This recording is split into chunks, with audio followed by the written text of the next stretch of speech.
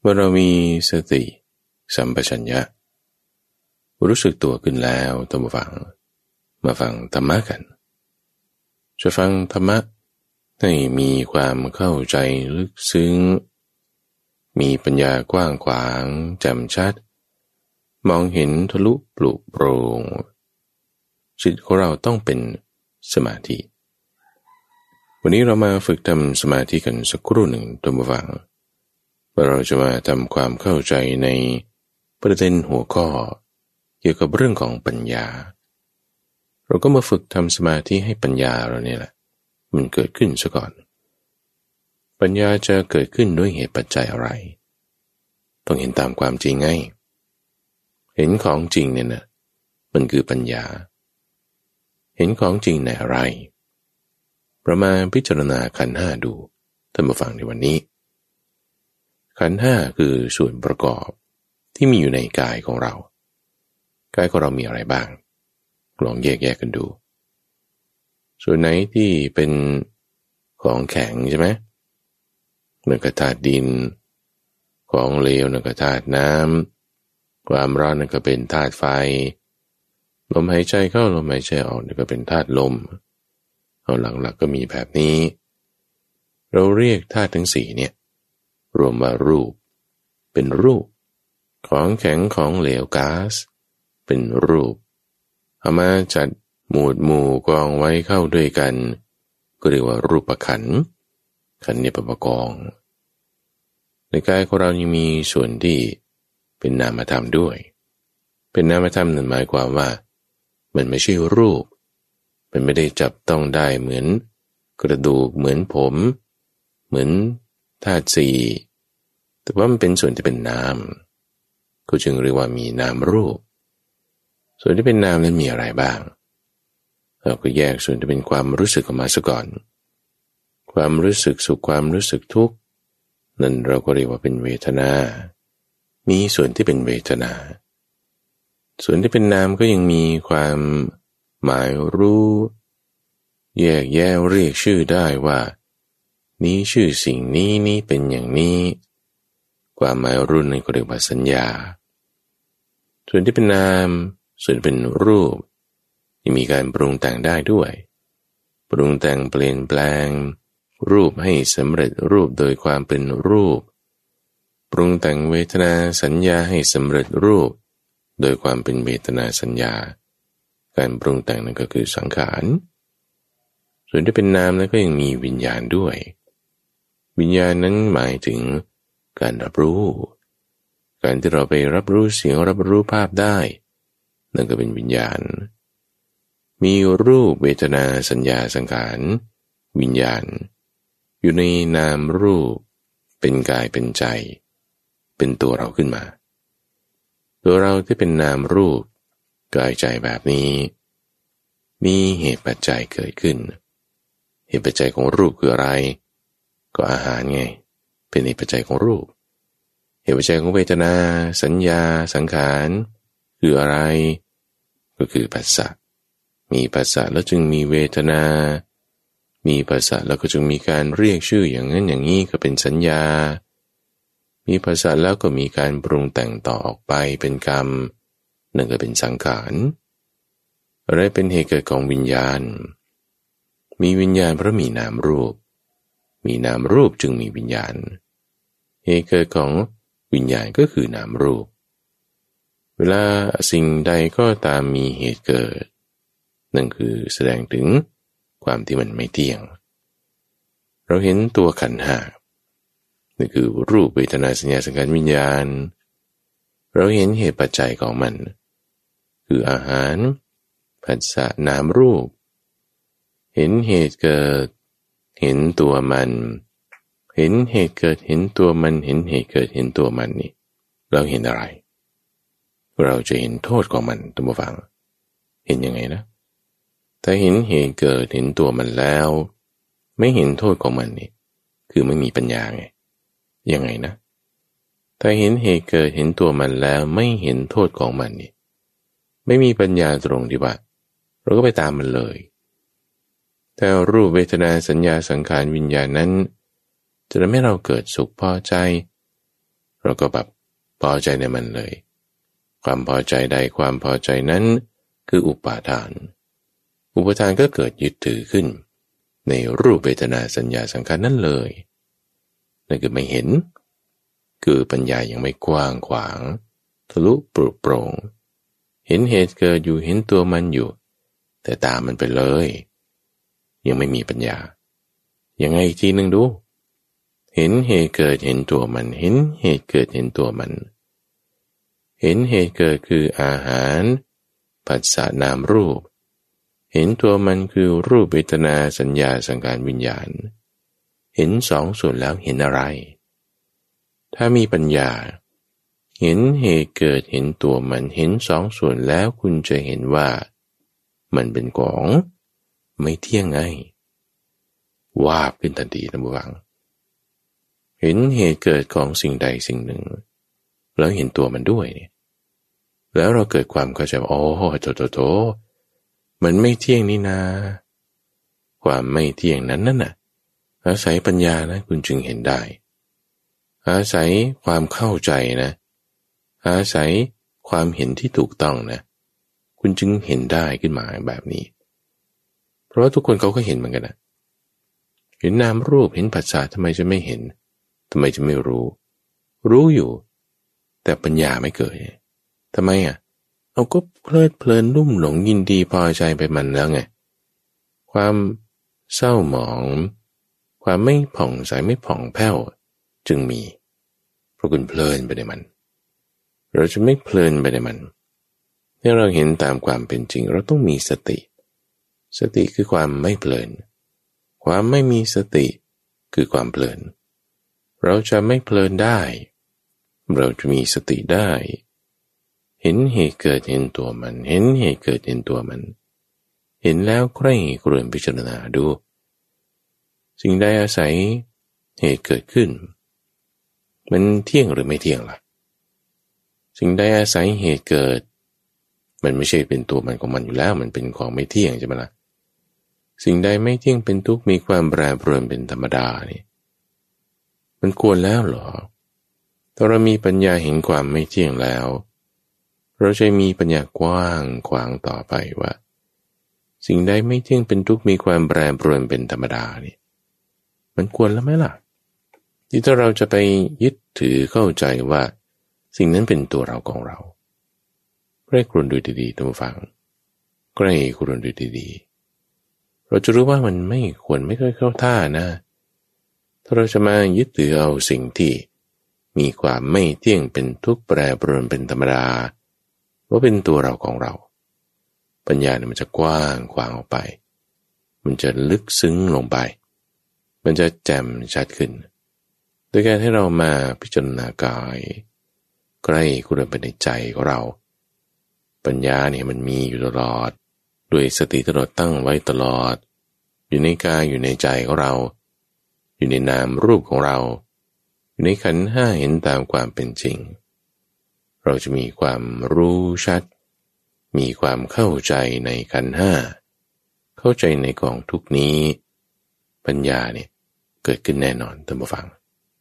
รักษาสติของเราทำปัญญาให้แจ่มชัดเอาไว้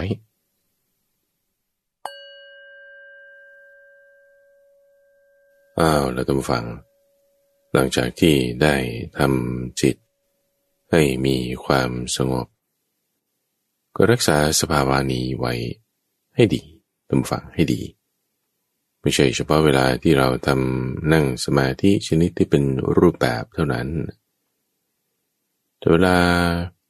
มาทำการใคร่ครวญเรื่องธรรมะก็จำสตินี้ไว้ให้ได้เวลาลุกขึ้นไปทำกิจการงานต่างๆก็จำสตินี้ไว้ให้ได้เวลาที่เราฟังเรื่องราวต่างๆใดๆก็ตามท่านผู้ฟังความที่เราสามารถที่จะระลึกถึงตั้งจิตไว้ในเรื่องราวใดๆนั้นๆได้นั่นคือสติการที่เราจำได้ระลึกได้นี่เป็นคุณสมบัติที่ดีนะเป็นคุณธรรมที่สูงที่เป็นทักษะในการที่จะพัฒนาให้เรา เป็นคนที่มีความสามารถมีปัญญาสูงขึ้นมาได้บางคนจะมีความคิดว่าคนเราเนี่ยมันโง่ยังไงมันก็โง่อยู่อย่างนั้นแต่จริงๆแล้วคนเราเนี่ยมันพัฒนาฉลาดกันขึ้นมาได้การพัฒนาได้อยู่ที่เราตั้งสติเอาไว้ในที่นี้พระพุทธเจ้าจึงแบ่งบุคคลออกไว้เป็น3ประเภทเนื้อหาที่เราจะยกขึ้นเป็นประเด็นพูดคุยกันในวันนี้เป็นหัวข้อเป็นแม่บทในช่วงของใต้ร่มโพธิบททุกวันพุธในรายการธรรมรับอรุณคือเรื่องของ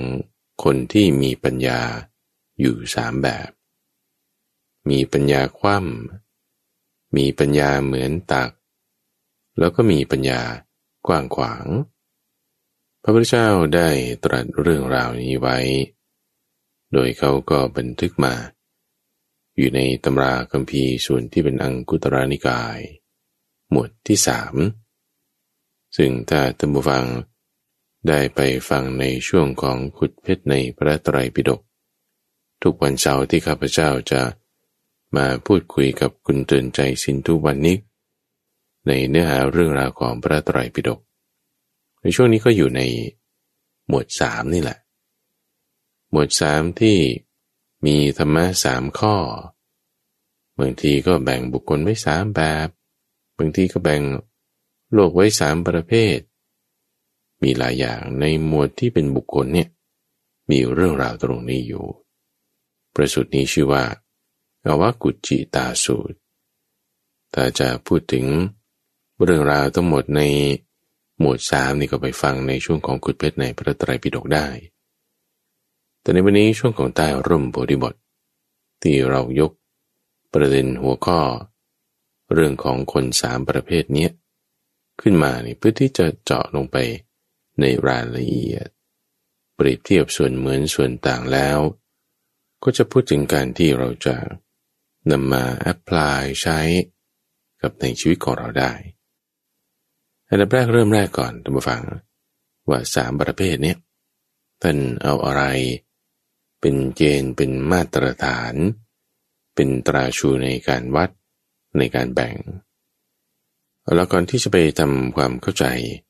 ในรายละเอียดนี่มาฟังหัวข้อเนื้อหาพระสูตรในเรื่องนี้ก่อนพระสูตรนี้ในฉบับมหาจุฬา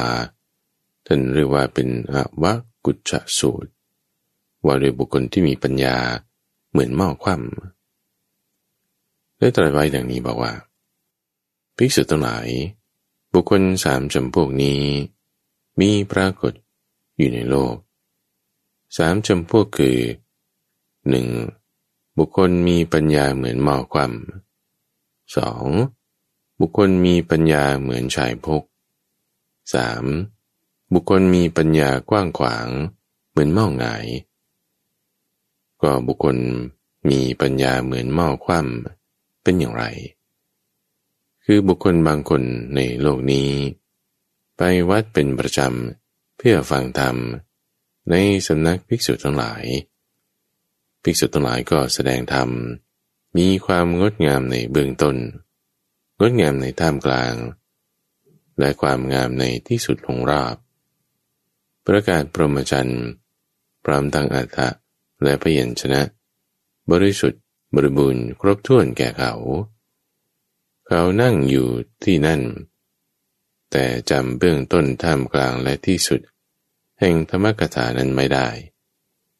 แม้ลุกจากที่นั้นแล้วก็จำเบื้องต้นท่ามกลางและที่สุดของธรรมกถานั้นไม่ได้เปรียบเหมือนหม้อคว่ำที่เขาเทน้ำลงไปน้ำย่อมไหลราดไปไม่ขังอยู่ฉะนั้นก็ฉะนั้นนี่เรียกว่าบุคคลมีปัญญาเหมือนหม้อคว่ำก็บุคคลมีปัญญาเหมือนชายพกเป็นอย่างไรคือบุคคลบางคนในโลกนี้ไปวัดเป็นประจำเพื่อฟังธรรมในสำนักภิกษุทั้งหลายภิกษุทั้งหลายแสดงธรรมมีความงามในเบื้องต้นท่ามกลางและที่สุดลงรอบ ประกาศพรหมจรรย์พร้อมตั้งอัฏฐะและพยัญชนะบริสุทธิ์บริบูรณ์ครบถ้วนแก่เขาเขานั่งณที่นั้น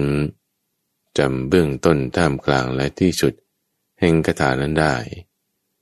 แต่เมื่อลุกจากที่นั้นแล้วก็จำเบื้องต้นท่ามกลางและที่สุดแห่งธรรมกถานั้นไม่ได้เปรียบเหมือนบุรุษเก็บของเคี้ยวต่างๆคืองาข้าวสารข้าวต้มและพุทราไว้ที่ฉายพกบุรุษนั้นเมื่อลุกจากที่นั้นก็ทำเรี่ยวราดเพราะความเผลอสติฉันใดก็ฉะนั้นนี้เรียกว่าบุคคลมีปัญญาเหมือนฉายพกส่วนบุคคลผู้มีปัญญากว้างขวางเป็นอย่างไรคือบุคคลบางคนในโลกนี้ไปวัดเพื่อฟังธรรมในสำนักภิกษุทั้งหลายภิกษุทั้งหลายแสดงธรรมมีความงามในเบื้องต้นท่ามกลางและที่สุดลงรอบประกาศพรหมจรรย์พร้อมทั้งอัฏฐะและพยัญชนะบริสุทธิ์ครบถ้วนแก่เขาเขานั่งตรงที่นั้นจำเบื้องต้นท่ามกลางและที่สุดแห่งธรรมกถานั้นได้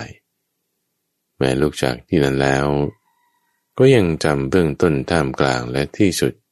แห่งธรรมกถานั้นได้บริเหมือนหม้อหงายที่เขาเทน้ำลงไปน้ำย่อมขังอยู่ไม่ไหลราดไปฉันนั้นเหมือนกันนี่แหละคือบุคคลผู้มีปัญญากว้างขวางได้ตรัสคำที่เป็นคาถาสื่อไปว่าภิกษุทั้งหลายบุคคลสามจำพวกนี้แลมีปรากฏอยู่ในโลกคือบุคคลมีปัญญาเหมือนหม้อคว่ำเป็นคนเขลาไม่มีปัญญาสำหรับพิจารณาบุคคลเช่นนั้นแม้จะมันไปสำนักภิกษุทั้งหลายก็ไม่อาจเล่าเรียนเบื้องต้นท่ามกลางและที่สุดแห่งคาถานั้นได้เพราะเขาไม่มีปัญญาบุคคลมีปัญญาเหมือนฉายพกเรากล่าวว่าดีกว่าบุคคลผู้มีปัญญาเหมือนหม้อคว่ำบุคคลเช่นนั้นแม้มันไปในสำนักภิกษุทั้งหลายนั่งตรงที่นั้นเรียนเบื้องต้นท่ามกลางและที่สุดแห่งคาถาแต่ครั้นลุกขึ้นแล้วก็กำหนดรู้พยัญชนะไม่ได้เพราะพยัญชนะที่เขาเรียนแล้วเลอะเลือนไปส่วนบุคคลผู้มีปัญญากว้างขวางเรากล่าวว่าดีกว่าบุคคลผู้มีปัญญาเหมือนฉายพกบุคคลเช่นนั้นมันไปสำนักภิกษุทั้งหลายนั่งตรงที่นั้นเรียนเบื้องต้นท่ามกลางและที่สุดแห่งคาถานั้นได้จำพยัญชนะได้มีความดำริประเสริฐมีจิตไม่บอกแบกปฏิบัติธรรมสมควรแก่ธรรมพึงทำที่สุดแห่งทุกข์ได้นี่คือพระสูตรสั้นๆท่านผู้ฟังที่อาจจะมีนัยการแปลที่แตกต่างกันระหว่างในจากฉบับหลวงกับฉบับของมหาจุฬาที่ท่านมีการแปลคำว่าตักนี่แปลว่าฉายพกเอาอย่างไรก็ตามความหมายมันก็สามารถเข้าใจได้ว่ามันคือตักที่วางไว้ได้ของไม่เต็มที่เราได้ทำความเข้าใจไว้ทีละประเด็นท่านผู้ฟังในหัวข้อประเด็นเรื่องปัญญากว้างขวางนี้อันดับแรกก่อนท่านผู้ฟังเวลาสมัยก่อนที่เขาต้องการจะไปฟังธรรมะเนี่ยเขาต้องไปที่วัดไปเนี่ยก็ต้องไปเป็นประจำเพราะว่ามันไม่มีเครื่องเล่นไม่มีวิทยุเทปหรือไม่มีเครื่องบันทึกคือถ้าเราไล่กันไปสมัยของเทคโนโลยีเนี่ยท่านฟังถ้าไม่มีเครื่องบันทึกเล่นซ้ำได้ในสมัยก่อนนี่ไม่มีเราก็จึงต้องมีการเดินทางไปหาบุคคลที่จะแสดงธรรมพอถ้าไปได้ฟังครั้งเดียวแหมมันก็ได้ฟังครั้งเดียวก็ต้องไปเป็นประจำโอเคนะสมัยก่อนต้องเป็นแบบนี้ทีนี้สมัยปัจจุบันพอเขาเริ่มคิดค้นเครื่องบันทึกได้เค รื่องบันทึกเนี่ยมันก็แพงใช่ไหมเขาก็คิดค้นเครื่องกระจายเสียงด้วยก็จึงมีลักษณะวิทยุนี่แหละกระจายเสียงไปคุณไม่ต้องเดินทางไปแต่ว่าก็ต้องมาฟังกันอยู่บ่อยๆเพราะว่าต้องมาจูนเครื่องเนี้ยอย่างท่านผู้ฟังที่ฟังรายการวิทยุเนี่ยไม่ได้ต้องจำเป็นเดินทางมาที่วัดป่าดอนหายโศกก็ได้ข้าพเจ้านั่งอยู่ที่นี่ส่งสัญญาณตามเสียงไปวันนี้เปิดก็ได้ฟังถ้าจะฟังอีกก็ต้องเปิดพรุ่งนี้อีกเปิดวันต่อไปอีกตอนเย็นจะฟังได้ไหมไม่ได้เพราะเขาไม่ได้กระจายไปเอาดีขึ้นมาอีกเครื่องบันทึกเสียงมันถูกลงซื้อไว้ใช้เองที่บ้านจะเปิดตอนไหนก็ได้เช้ากลางวันเย็นไปที่นาไปที่ไร่ไปสวนยางไปทำงานเดินทางขี่รถเก๋งนั่งเครื่องบินคุณก็ฟังได้หมดทีนี้ในการที่จะเข้าหาสิ่งที่เป็นธรรมะเนี่ยมันดีแล้วนะตัวฟังก็จะเนาะแทนที่จะไปหาเครื่องเล่นบันเทิงห้างสรรพสินค้าหรือสิ่งที่จะทำให้เกิดปรารภไปในทางกามเนี่ยก็ไม่ไปใช่ไหมมาเข้าหาธรรมะฟังธรรมอันนี้คือจุดประเด็นข้อแรกแล้วว่าต้องมีการไปฟังธรรมต่อมาประการที่สองก็คือไปฟังอะไรฟังธรรมะเนี่ยฟังแบบไหนในตัวแปรที่นี้ที่ท่านได้เปิดประเด็นเอาไว้ก็คือเป็นธรรมะที่มีความงดงามในเบื้องต้นท่ามกลางที่สุดบริสุทธิ์บริบูรณ์พร้อมทั้งอรรถะพร้อมทั้งพยัญชนะครบถ้วนถ้าพูดโดยประโยคถ้อยคำแบบนี้ท่านผู้ฟังก็ต้องเป็นสวากาตธรรมไปวัดฟังธรรมแล้วธรรมะที่มันไม่เป็นสวากาตธรรมเนี่ยมันก็มีที่ไม่งดงามในเบื้องต้นท่ามกลางที่สุดขาดแบ่งไปโดยอรรถะบ้างเพี้ยนไปโดยบทเปลี่ยนชนะบ้างนี่ตัวแปรตรงนี้สำคัญทีนี้ลักษณะที่ท่านกำหนดตัวแปร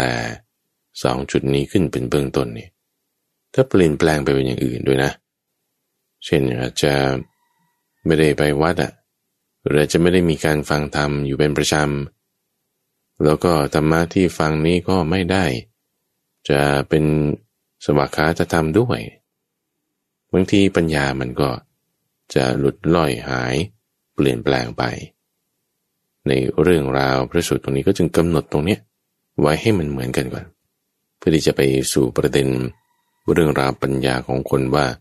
มันไม่เท่ากันแบ่งเป็น3ระดับซึ่งในทั้ง2ข้อตัวแปรที่ท่านกำหนดขึ้นไว้เป็นเบื้องต้นเนี่ยมันดีมากๆอยู่แล้วนะท่านฟังต่อให้เราแบบว่า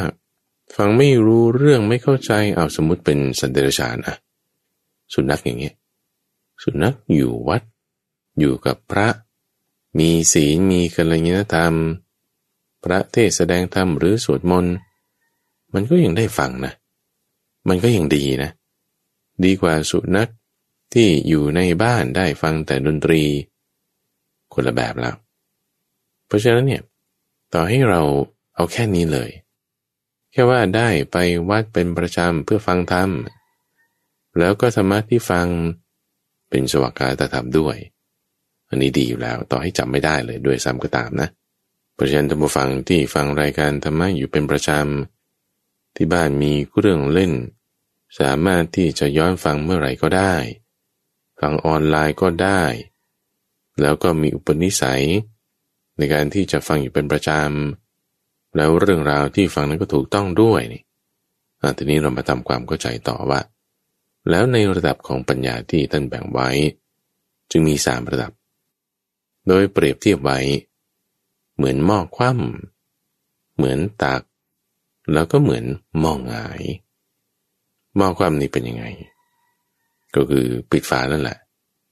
มันเทอะไรลงไปมันรับอะไรไม่ได้เลย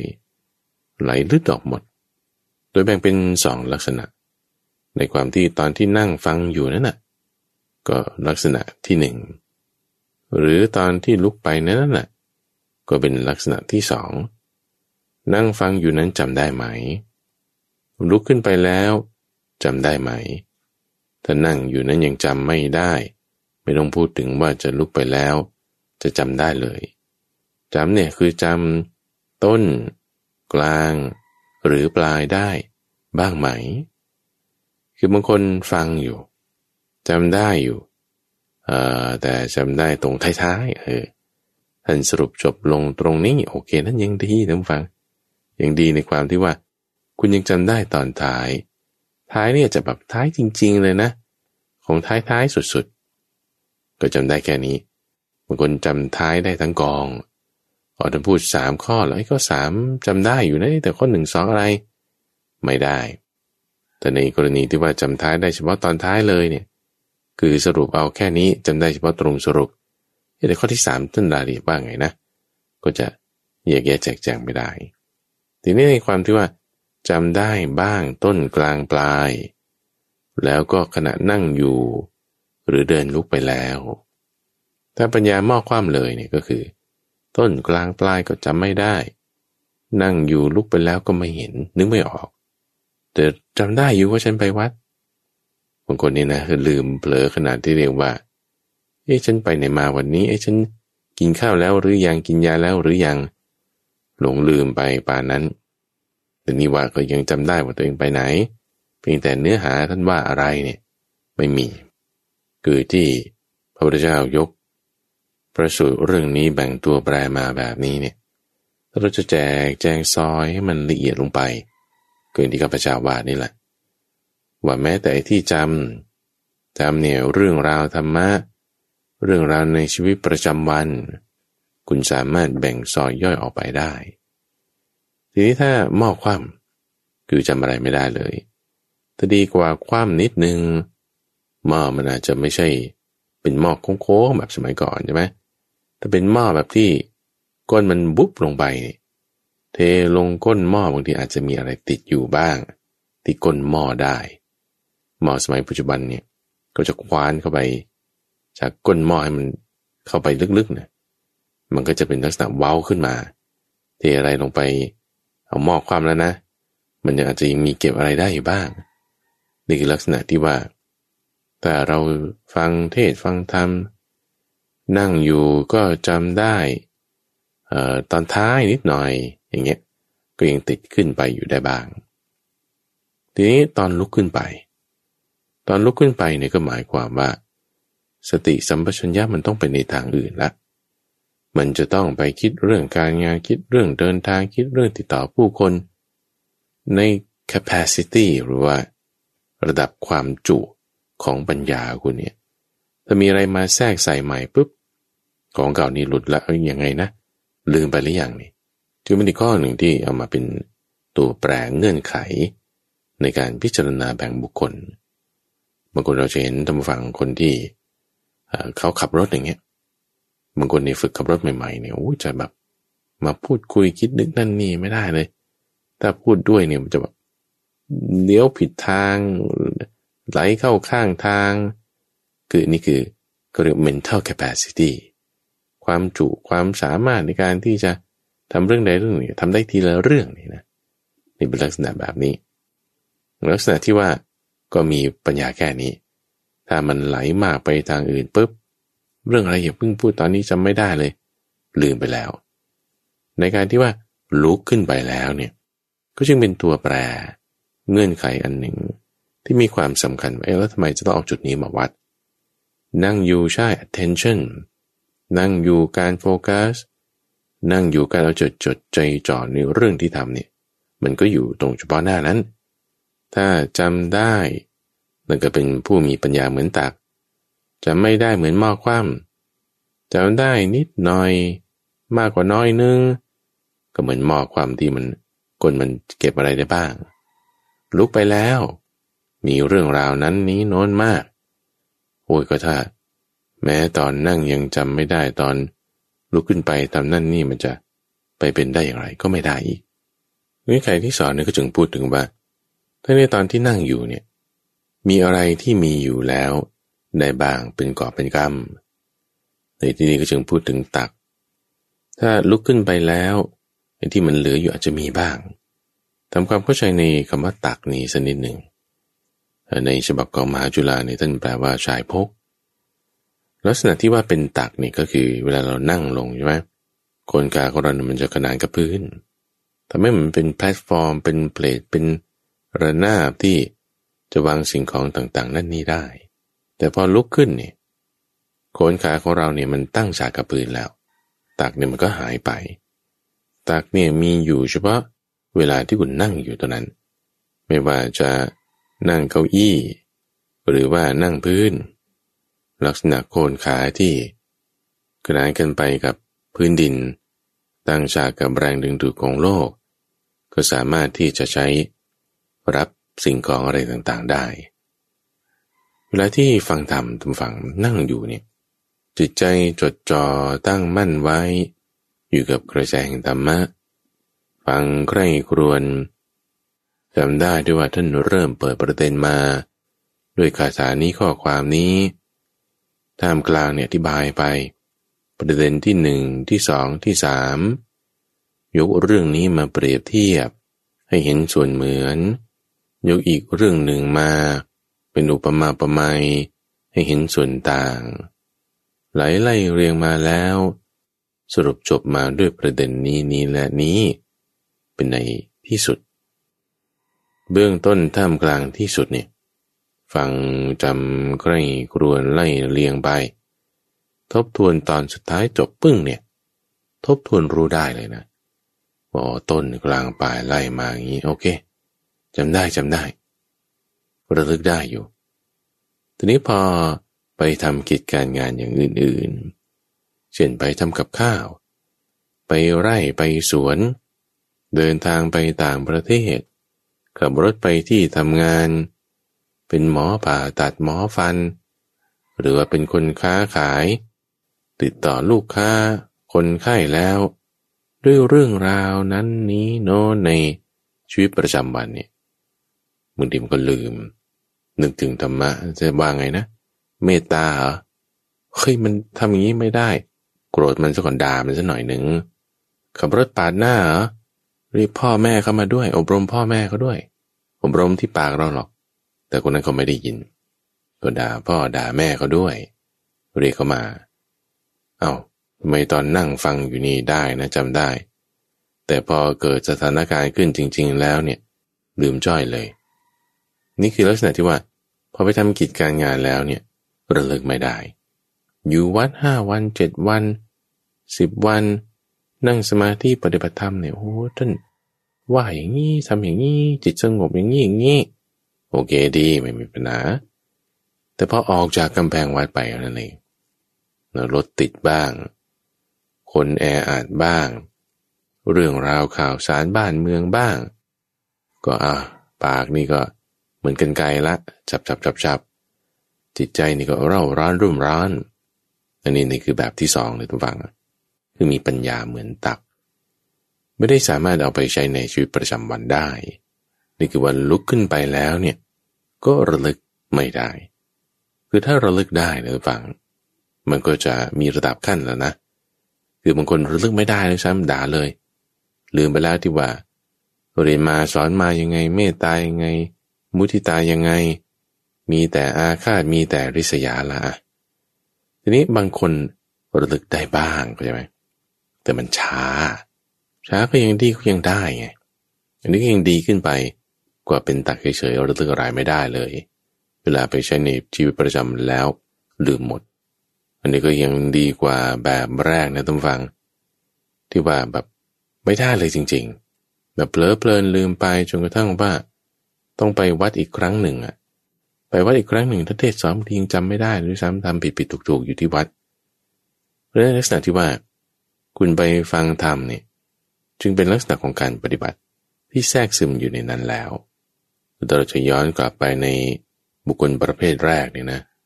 ที่ว่าฟังธรรมแล้วจำอะไรไม่ได้เลยเนี่ยก็ยังรวมถึงในลักษณะที่ว่าคุณไปอยู่วัดปฏิบัติธรรมแล้วคุณไม่ได้จิตเป็นสงบเลยจิตไม่สงบเลยทำไม่ได้เลยคือจิตจะสงบได้ต้องเป็นสมาธิใช่ปะจะมีสมาธิเกิดขึ้นได้ต้องมีสติไงคุณมีสติได้เนี่ยมันก็ต้องจำธรรมะอะไรได้บ้างต้นกลางปลายหรืออย่างใดอย่างหนึ่งแล้วจึงทำจิตให้สงบได้อันนี้คือจำได้ บางคนทำจิตให้สงบก็ไม่ได้เลยคือไปวัดอยู่ก็ทำไม่ได้เลยทั้งนี้ทั้งนั้นไม่ใช่ว่าไม่ดีนะคือดีอยู่ตรงที่ว่ายังได้ไปยังดีอยู่ตรงที่ได้ฟังแต่ไปแล้วฟังแล้วทำไม่ได้คนแบบนี้ก็มีดีก็มีก็ทำได้นิดๆหน่อยๆที่วัดก็ดีดีกว่าไม่ได้แต่พอกลับไปบ้านแล้วเหมือนเดิมย้อนกลับเหมือนเดิมภายในเวลาไม่กี่วันจึงค่อยพัฒนามาเป็นแบบที่สองที่ว่าอยู่วัดนี่ดีได้เต็มที่เลยทำได้เต็มที่อยู่ที่วัดแต่พอมาอยู่ข้างนอกแล้วลุกขึ้นไปทำการงานแล้วมันยังดีมันยังได้มันยังมีอยู่ไหมถ้าไม่ดีไม่มีไม่ได้ไม่เป็นเลยเนี่ยเผลอไปแล้วนี่ก็คือแบบที่สองแบบนี้คือในพระสูตรเรื่องราวที่ฟังการที่จะอธิบายบัญญัติแต่งตั้งเปิดเผยจำแนกแจกแจงเนี่ยมันต้องเป็นลักษณะคำพูดที่เป็นอย่างนี้แหละเป็นตัวแปรเงื่อนไขปัจจัยแต่ว่าพอในชีวิตประจำวันของเราเนี่ยมันไม่ได้เป็นแบบดิจิตอลแบบนี้ไงคือไม่ใช่หมายความว่าไอ้ที่อยู่วัดจำไม่ได้นี่คือศูนย์ถ้าออกมาข้างนอกแล้วจำได้นี่คือหนึ่งแต่มันไม่ได้เป็นแบบ011000เวลาอยู่ที่วัดอยู่ที่บ้านมันไม่ได้แยกอย่างนั้นเลยนะมันจะเป็นลักษณะที่ว่าเป็นอนาล็อกคือว่าอยู่วัดคุณจำได้นิดหน่อยได้บ้างออกมาข้างนอกใช้ในชีวิตประจำวันศูนย์คุณเพิ่มอยู่วัดอาจจะได้สัก 50% คุณออกมาข้างนอกอาจจะได้สัก 10% อย่างเงี้ยหรือถ้าอยู่วัดคุณจำได้ 100% ก็ออกมาข้างนอกคุณอาจจะได้สัก 40% 30% อย่างเงี้ยคือมันจะแบบค่อยๆเป็นเกรเดียนเป็นเกรดเป็นระดับไล่กันไปแต่ว่าตัวแปรเงื่อนไขที่ท่านอธิบายไว้ต้องเป็นแบบนี้2ตัวแปรนี้จึงมาถึงในลักษณะที่3ตามวังที่ว่าอยู่วัดนี่เราก็ทำได้จำได้จิตสงบออกมาข้างนอกแล้วก็ยังดีอยู่ยังสามารถที่ท่านสอนเรื่องอะไรนะมีการรักษาผู้อื่นด้วยเมตตาจิตด้วยการไม่เบียดเบียนด้วยความรักใคร่เอ็นดูมีคนมาโทรขายประกันพวกเราก็พูดดีๆกับเขามีจิตเมตตาเอ็นดูแสดงทำให้ฟังถ้ามีโอกาสเป็นอย่างนี้ดีนะจิตใจไม่วุ่นวายขึ้นลงมีอารมณ์โกรธไม่เป็นอันนี้ก็ยังรักษาได้ก็เปรียบเหมือนกับอะไรมองหงายไงยังเก็บไว้ได้ดีเทน้ำอะไรเทสิ่งของอะไรลงไปแล้วก็รักษาไว้ได้แต่มาคือถ้าเราจะเอาให้ละเอียดลงไปตามฟังไอ้ที่รักษาไว้ได้เนี่ยรักษาไว้ได้นานเท่าไหร่ถ้าแกงเทลงไปมันจะบูดเร็วไหมหรือว่าน้ำเทลงไปแล้วเก็บได้อยู่แต่มีรูรั่วหรือเปล่าบางคน 2-3 วันแรกหลังจากที่ปฏิบัติทำไปกลับบ้านไปละดีอยู่แต่พอเริ่มวันที่แบบ 4-5 เข้าไปละ10-12นี่ไม่เหลือแล้วเลยไอ้ที่ว่าไปเรียนรู้ธรรมะมานี่มันก็อยู่ที่ว่าเวลาเราเนี่ยเก็บไว้ต่อเนื่องได้นานไหมก็จึงกลับมาถึงประเด็นแรกกันฟังว่าคุณไปเป็นประจำไหมที่บุคคลบางคนไปวัดเป็นประจำนี่เพื่อฟังธรรมได้ฟังอยู่เป็นประจำเนี่ยมันก็จะมีการแบบว่ารับข้อมูลใหม่ๆอยู่เสมอเหมือนก็เทลงไปแล้วก็ไหลลงไปแล้วก็ค่อยๆลดลงไปตามกระแสที่พัดไปของกิเลสตามกระแสที่พัดไปของตัณหาเรื่องราวต่างๆในสังคมมีกระแสมันพัดไปวุ่นไปแล้วเนี่ยคุณจะรักษาเติมเข้าไปได้ไหมธรรมะเนี่ยจึงมีความสำคัญที่ว่าต้องมีการฟังอยู่เป็นประจำเพราะว่าถ้าไม่มีการฟังไม่มีการปฏิบัติอยู่เป็นประจำทุกฟังอันนี้มันค่อยๆลดเนี่ยมันย้อนกลับได้แน่นอนจากที่ว่าคุณมีปัญญาเหมือนหม้อหงายใช่ไหมแต่เราไม่ได้มีฟังทำให้อยู่เป็นประจำแล้วมันจะหลุดในระหว่างวันต้องมีหลุดแน่นอนด่าคนบ้างคิดร้ายบ้างแล้วก็ไม่ได้มีการฟังทำอยู่เป็นประจำละจากที่ว่าอยู่ในชีวิตประจำวันได้ 100% ก็ลดลงเหลือ80เหลือ40เหลือ10ไอ้ที่ว่าช่วงที่ลดลงเหลือ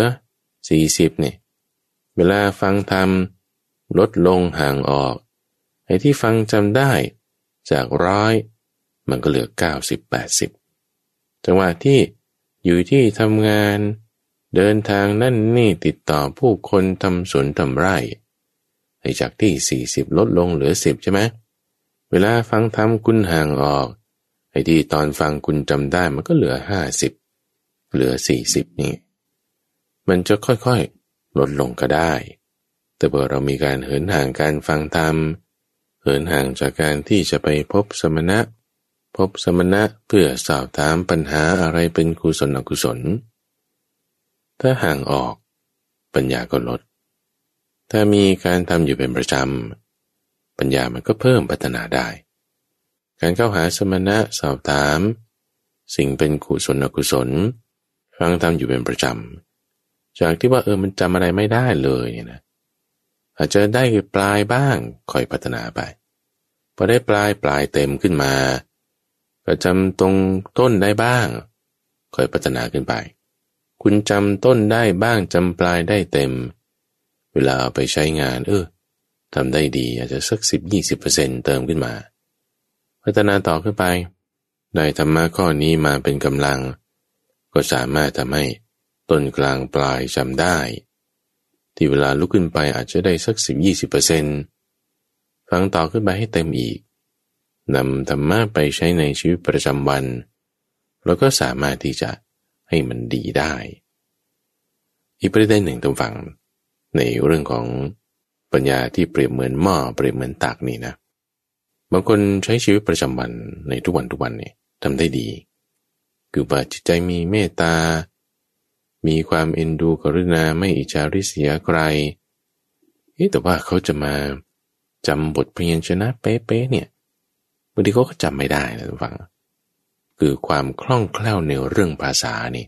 เราต้องยกไปด้วยเหมือนกันคือถ้าเราจะแบ่งแจกแจงข้อมูลเนี่ยให้ละเอียดลงไปเนี่ยบางคนจำธรรมะได้แต่ว่าไม่ใช่ในรูปแบบของภาษาที่ว่าจะแบบอธิบายให้คนอื่นเข้าใจได้ว่าเนี่ยธรรมะนะมี1 2แล้วก็3อย่างนี้ข้อ7ข้อ8เป็นอย่างนี้ก็จะไม่ได้แจกแจงด้วยรูปแบบของภาษาที่มีความสละสลวยเป๊ะๆได้คือพยัญชนะก็จะไม่เหมือนเป๊ะอรรถะบางทีอธิบายด้วยบทพยัญชนะที่ไม่รอบครอบมันก็ไม่เหมือนเป๊ะแต่ว่าเข้าใจอยู่ในจิตใจนี่ก็จะเป็นอีกระดับหนึ่งในความที่เราสามารถที่จะใช้มาเป็นเกณฑ์ที่เพิ่มเติมขึ้นไปเป็นเงื่อนไขตัวแปรที่เพิ่มเติมเข้าไปว่าถ้าบางคนปฏิบัติได้ดีนี่ก็แสดงว่าเขาต้องมีธรรมะอยู่ในจิตใจในการฟังธรรมในการอะไรอยู่แล้วแต่บางทีเขาอาจจะอธิบายไม่ได้เป๊ะบทพยัญชนะรูปแบบคำศัพท์ภาษาที่จะพูดถึงเนี่ยมันไม่มีในความจำในการศึกษาการเล่าเรียนมาก่อนก็อาจจะทำให้ดูเหมือนแบบว่าจำธรรมะไม่ได้แต่จริงๆไม่ใช่จำธรรมะในรูปแบบที่เขาจำได้ตอนฟังอยู่เอามาปฏิบัติก็จึงทำได้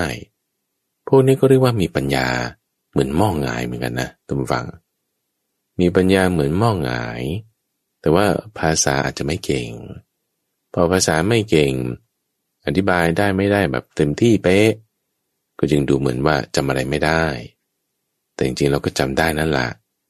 แล้วก็ดีด้วยเอามาใช้งานในชีวิตประจำวันได้ด้วยทีนี้มันจะตรงกันข้ามกันกับบุคคลที่เหมือนกับว่าในชีวิตประจำวันเนี่ยก็ยังรุนแรงว่าร้ายขึ้นลงมีอารมณ์โกรธแต่ว่าแหมอธิบายธรรมะนี่ทำไมแบบว่าได้เป๊ะเหลือเกินข้อ1ข้อ2ข้อ3ไล่เรียงทั้งต้นกลางปลายบทพยัญชนะนั่นนี่โน่นเนี่ยอันนี้ก็จะมีเรื่องราวการแบ่งบุคคลไปอีกประเภทหนึ่งไปอีก4ประเภทที่จะมาอธิบายให้ท่านผู้ฟังในโอกาสต่อไปเรื่องราวของการแบ่งบุคคลในเกณฑ์ในการวัดมีหลายอย่างพระพุทธเจ้าของเราท่านเทศสอนแบ่งไว้เยอะแยะพูดถึงนิดหน่อยก็ได้ว่าเหมือนกับปัญญาแบบฟ้าแลบ